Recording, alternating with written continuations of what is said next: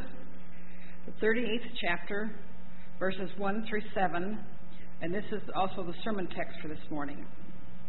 Then the Lord answered Job out of the storm.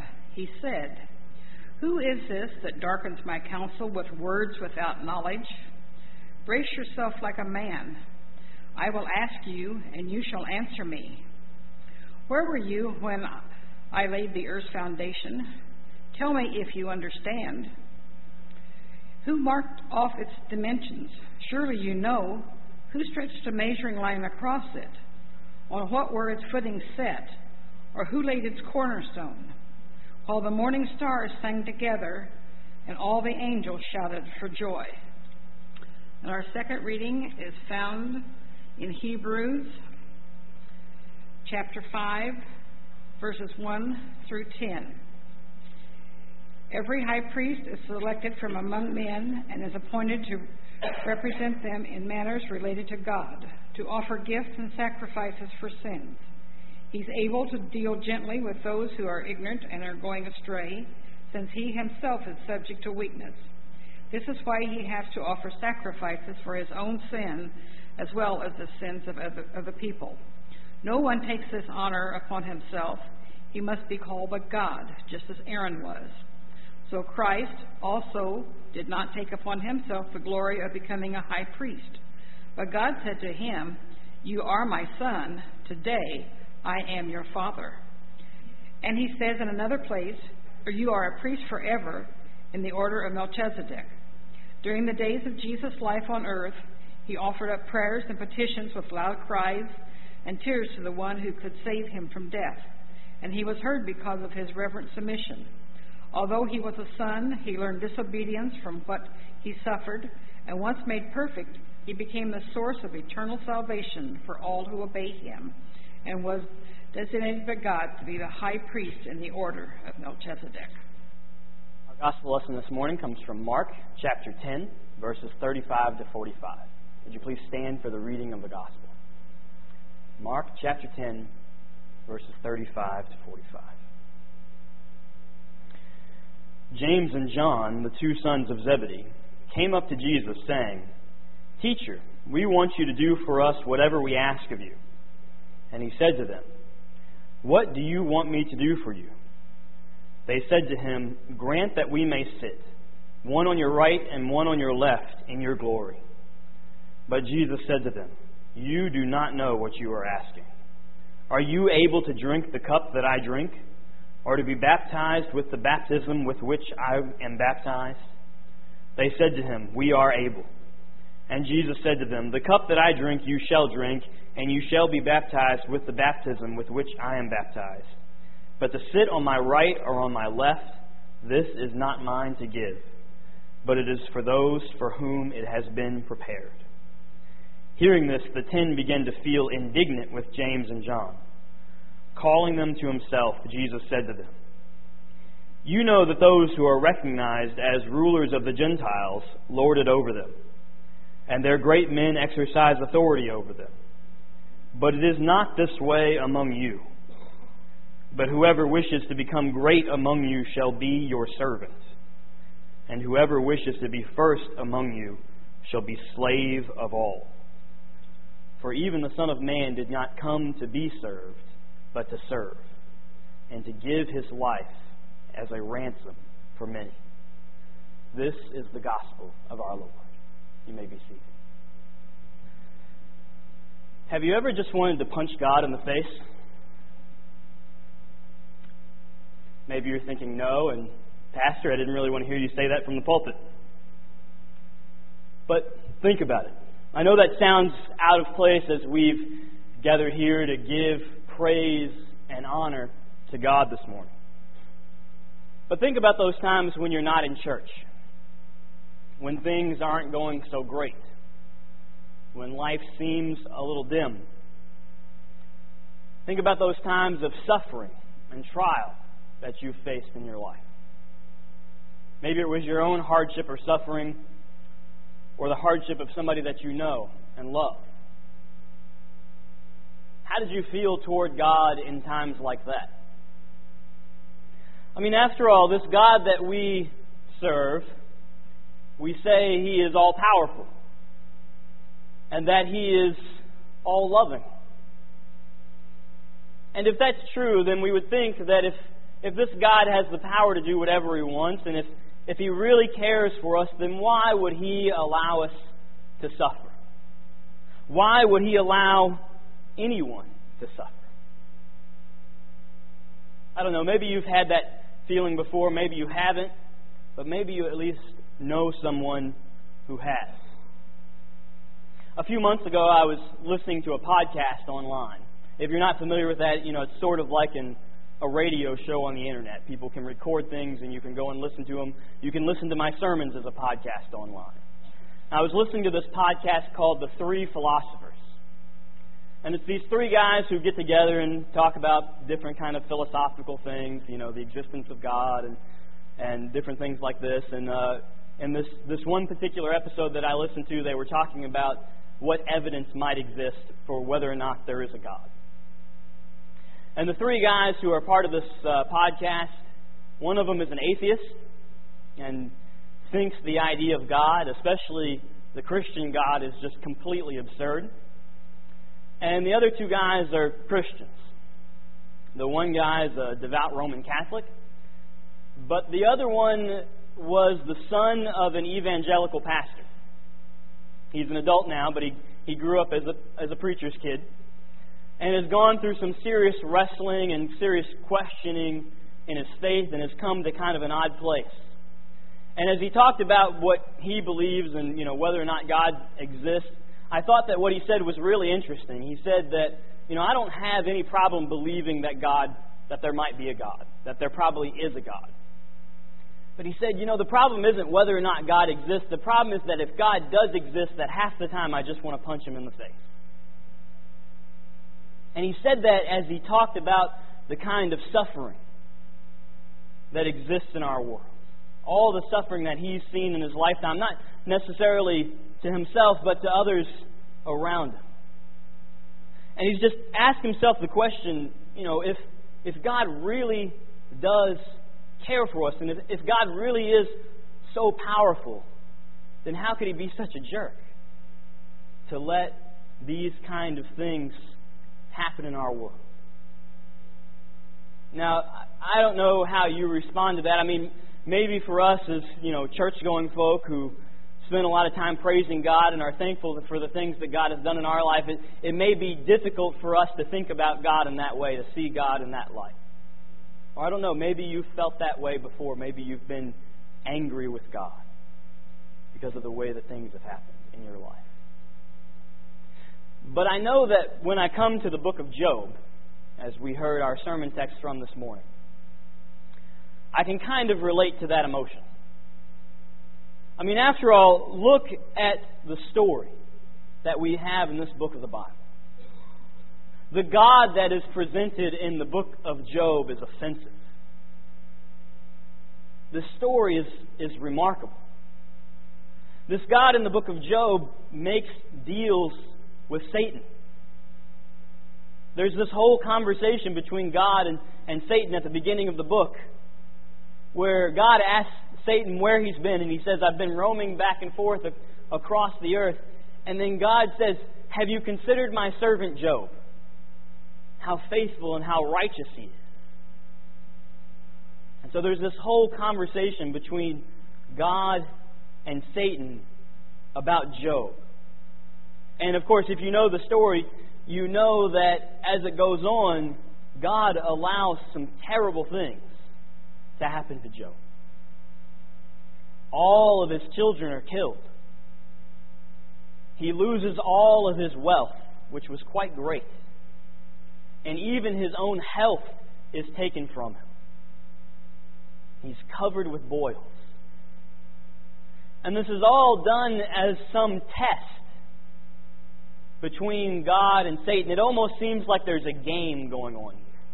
It almost seems like God is kind of dangling Job out there like bait in front of Satan when he says, have you considered my servant Job? And it's that question that leads to all of this suffering for Job. This tremendous suffering. when I read this story, it makes you wonder about the kind of God that we serve. I mean, this is anything but a comfortable image of God. The image of God in the book of Job is offensive. It offends our sense of justice, our sense of fairness, our sense of what God should be like. I mean, what kind of God invites affliction and suffering upon the most righteous and faithful of His servants? This is not exactly the kind of God that we think about when we think about proclaiming the love of God to our neighbor. It's not the kind of God that I really want to preach about. It's not the kind of God that we want to think about when we're the ones who are suffering. When we find ourselves in a place like Job found himself. This God in the book of Job seems terribly unjust, unfair, even capricious, and almost uncaring about His most faithful servants. And so as we read on through the book of Job, we can understand Job's complaint. We can understand why, with speech after speech with his three friends, Job just wants God to show up. He just wants God to appear and explain what it is that's happening. He just wants an explanation. Because Job knows that he's done nothing wrong. He knows that he has been righteous and faithful. He knows that he is not deserving of this suffering. And he just wants God to show up and explain Himself. Have you ever been there? Have you ever been in a place where you just want God to show up and tell you what in the world He's thinking? What in the world is going on? Why He's letting this happen? Well, in the book of Job, God does show up. It's in chapters 38 to 41 of this book. And what we read as our sermon text this morning, there at the beginning of chapter 38, is the beginning of God's response to Job and his three friends. But it's not exactly the kind of response that Job was hoping for, that we might expect. God doesn't show up and explain why the suffering is taking place. He doesn't lay everything out in a nice, neat formula for Job so that he can understand it. He doesn't even mention the conversation that he's had with Satan and that this whole thing was just a test. In fact, God's answer to Job really isn't an answer at all.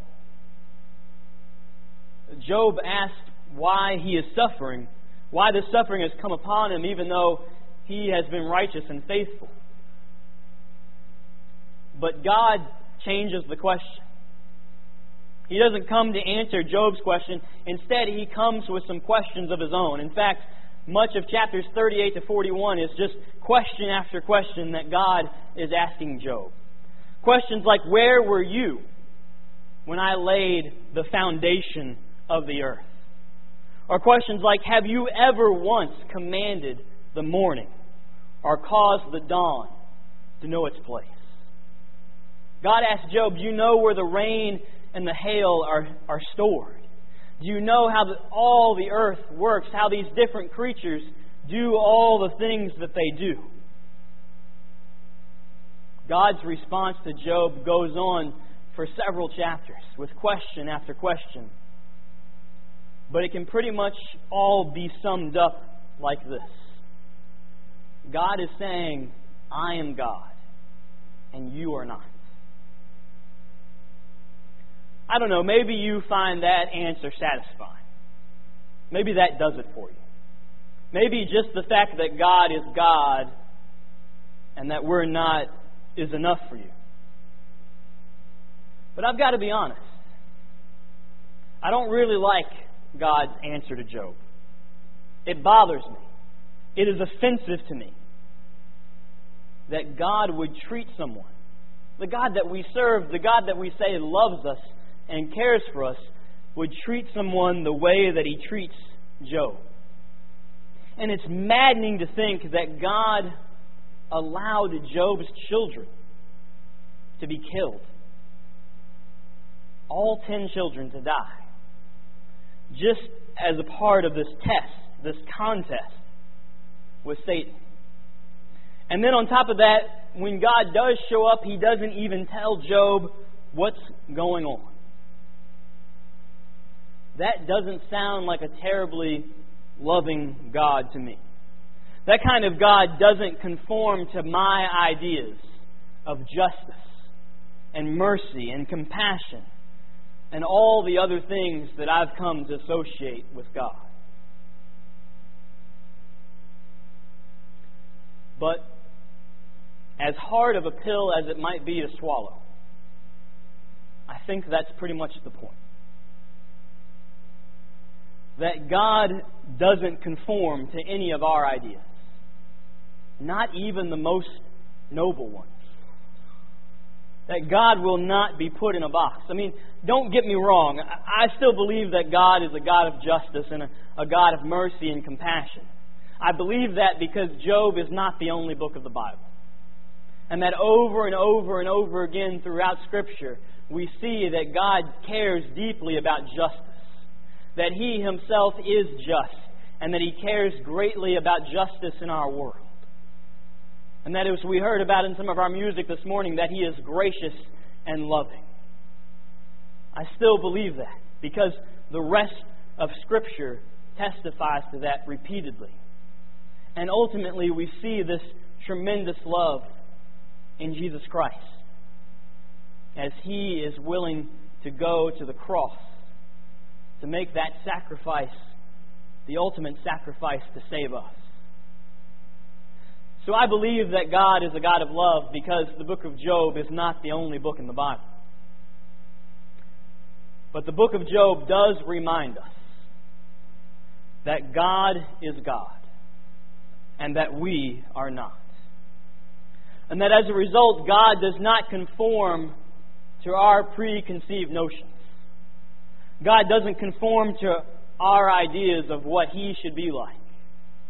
Not even ideas as important to God's character as justice and righteousness. The God of the book of Job, the God that we serve, will not be limited by any of our human concepts or ideas, because He is God and we are not.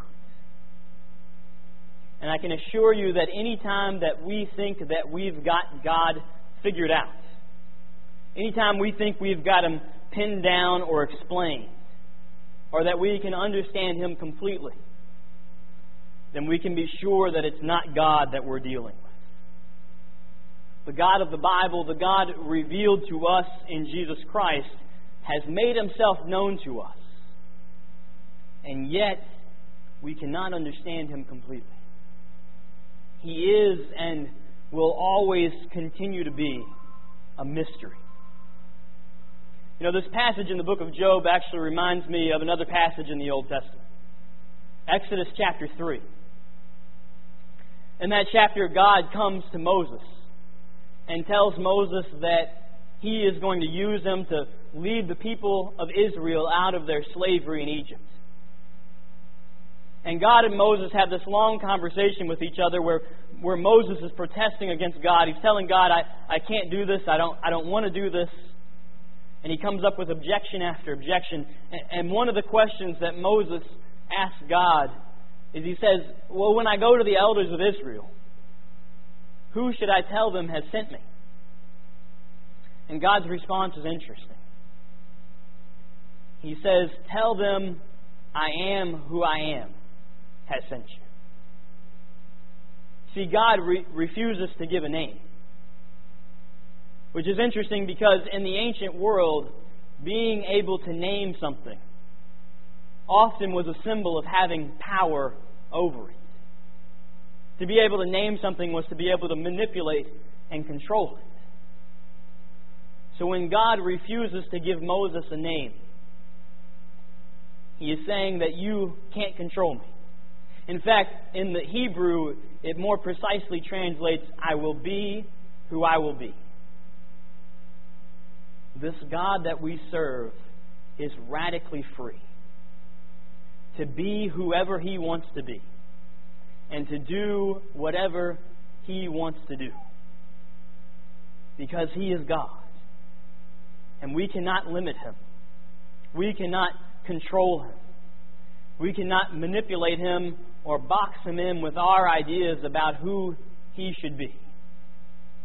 He will be who He will be. As hard as it can be to admit sometimes, we serve an offensive God. Not because God isn't loving or merciful or compassionate or caring. God is all of those things. But God is offensive because He doesn't conform to our ideas of love and mercy and compassion and justice. Instead, our faith must be one, not where we are making God in our image, but where God is shaping us and molding us into His image, so that we might be a reflection of His love in everything that we do. By no means will it always make sense to us. Our faith is not a nice, neat formula where we can figure out what everything means or know the complete mystery of God. But our faith is submitting to the Lordship of Jesus Christ and recognizing that no matter the circumstances, no matter what happens, He is God. He is in charge, and we are not. Now receive the benediction. May our God and Father conform us to the obedience and image of His Son through the power of the Holy Spirit, so that we as a people might bring glory to God the Father, God the Son, and God the Holy Spirit. Amen.